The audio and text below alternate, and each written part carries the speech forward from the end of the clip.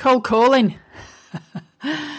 It strikes the fear of God, I think, into many a salesperson, even the macho recruiters that we deal with too.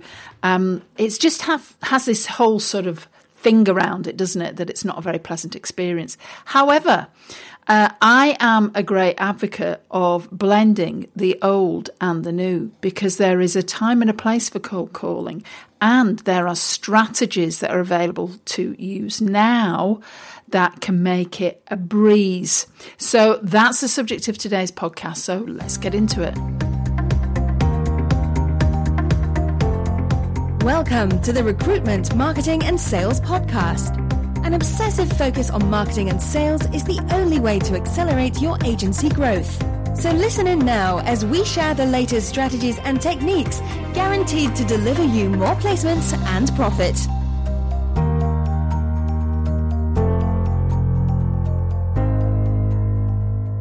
Well, hi there everyone. This is Denise from Superfast Recruitment. And in the background, we have the Office Junior, known as Flo, the Superfast staffy, who is snoring in the background. So I do apologise if you can hear it. It's got a bit quiet now. She's really gone into a deep sleep now, so we shouldn't miss it. Oh, there we go. As if on cue. So today's subject is all about the secrets to cold calling. And I wanted to sort of cover this topic because it's a question we get asked on multiple occasions about the value of some of the old school strategies versus the new school strategies. And so that's the subject of today. If you are listening to this on iTunes and you would like to read what we put, and I'm going to mention something else later on as well, you want to go and click a link, then just head over to Superfast Recruitment and just sort of type in the search bar, The Secret of Cold Calling. And as if by magic, you'll be able to find the transcription. So let's get into this. So that word, that phrase, cold calling, it strikes the fear of God into a number of us, I'm sure, and even macho recruiters, because it's not normal, is it, to suddenly talk to strangers? You know, we're told as children not to talk to strangers, and suddenly here we are picking up the phone and speaking to people that we don't know in order to make a sale. However, cold calling still works no matter what all those gurus will tell you out there, because obviously, remember, they want to sell you something that says cold calling doesn't work. So often they will say it doesn't work. We're very honest and transparent, and we'll say to you there are some old school strategies that work incredibly well, particularly if you combine them with new stuff. So do we still need to prospect on the phone?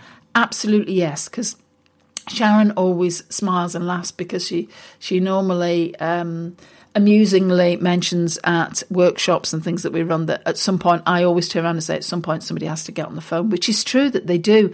However, they need to get on the phone when they have warmed up their prospect, which is what we're going to talk about, how we turn those cold calls into warm calls. So if you're a scholar of prospecting, then you probably have your own data around, conversion metrics and everything else with cold calling. Now, I have been working in sales and marketing for a lifetime, a lifetime. That's another story, but I got my first sales job on Ashton Market. If there's anyone here from the north of England, on Ashton Market, selling things on the market. Remember, you used to have markets on a Saturday. So that was my first job when I was 13 and a half. I know, probably against the law, but anyway, there you go. So cold calling. So the stats here, and it hasn't changed much, I'll be honest, unless you use this particular strategy that we talk about. So 100 cold dials is probably going to mean you get to speak to, on a good day with good skills, probably about 10 people. 10 people? I think, crikey, that's one of the downsides of cold calling. It can take longer. However, remember that you may have got the wrong number, people have changed their number, people aren't in, people are off sick, people are on holiday, somebody's out of the office for the day, the dragon, the gatekeeper won't let you through, or they're busy, or they're in a meeting, all the normal things that happen to all of us. However, you may get through.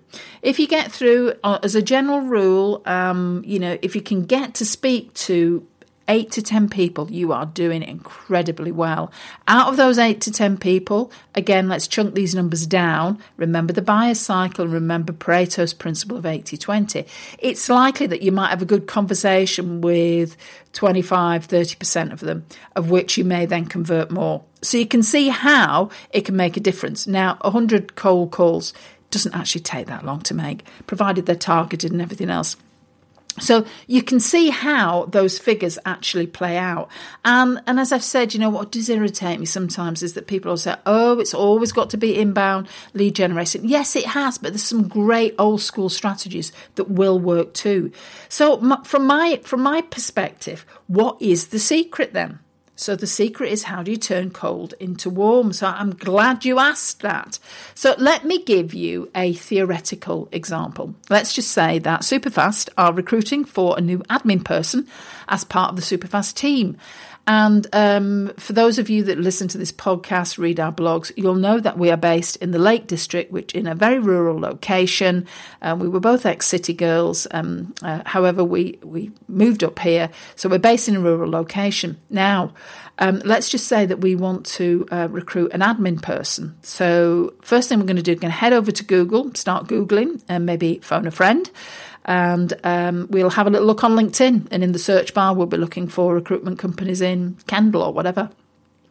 And then we're going to check people out. Now, this is something a little bit off tangent, but remember that when people hear about you from a networking event, from somebody else or whatever, or they find you online, they're going to check you out first of all, or they see your posts on LinkedIn, or you send them a random email, they're going to go and check you out, particularly if they are interested. So, remember that all your content, all your LinkedIn profiles needs to communicate the value that your brand will bring. So that's one thing. So let's just say that I found this particular company in Kendal. Nice website. They've got some good content on there, very useful. I connect with them on LinkedIn, follow the company page, connect with their MD on LinkedIn, on one of their consultants, start seeing the content, sign up for the newsletter. Oh, these guys seem all right, very useful. What they are doing is they are understanding me and my pain, and they are sharing content. Content that is useful. And again, this is an alert for those people that are taking notes, because I know a lot of people take notes when I do these podcasts, is that if what might be my issue, and if you know your market locally, you'll know your issue. Now, our particular issue, this is true, is that we live in a rural location. Sometimes actually getting people to work in a rural location that are willing to come and work for you when it might be 2 bus journeys, or they need to borrow the car from somebody, that can be quite a challenge. So we are on this person's email list, and then they contact us and say, hey, would you like to download this ebook? And this ebook is really useful, because the ebook is all about, how to hire exceptional talent in a rural area, even if you've had disasters before. Now, I'll repeat that for you while you go and get a pen, because this is a really, really useful ebook title. So it's called Yay Without B. And one of the reasons is it's basically how to do X even if Y's happened before. So it's a really well-tested strategy for blog posts, for ebooks, for all that sort of thing. So, perfect. Yeah, we have had some disasters recruiting people. I'm going to download this ebook. So read it. It's useful. And then a few days later, I actually get a phone call from one of the people in the recruitment company, and very nice she is too. And we have a conversation. And she asked me why I've downloaded the ebook. Is there anything that we can help with? And we have a really good conversation. Don't put the phone down. The thing is, I am willing to take that person's call. And why am I willing? Because they built up value with me. And one of the principles of influence, I've talked a lot about Professor Cialdini before, And one of the principles of influence is reciprocity. So if I buy Matt a glass of wine, or I buy him a beer, then the likelihood is he's probably his nature, the way he is wired as a human being, is he's likely to want to buy me a drink in return. It's just the way that we are. So you imagine that I've been getting all this help and information from the recruitment company in Kendal. I'm going to take the call. I'm going to listen. And, they may, do I sign up with them straight away? Well, it depends how intense the need is, and it depends how good and they are at selling on the phone with me. However, I may well do, because the conversation is completely different. It's not completely out of the blue. Well, actually, I never asked for this. I don't really know you. And, we're scrabbling around here. Instead, I have raised my hand. I am on that email list. I am opening those emails. It's likely that this particular individual, let's just call her Louise, could have rung me at just the right time, just when I've been doing some admin at midnight again, and I just thought, I need to do something about this. And then miraculously, her call comes the next day. That is how it can work, because remember the buyer's cycle. We've talked about the buyer's cycle before. If you're new to this podcast, head over to Superfast and Google and look in the search bar for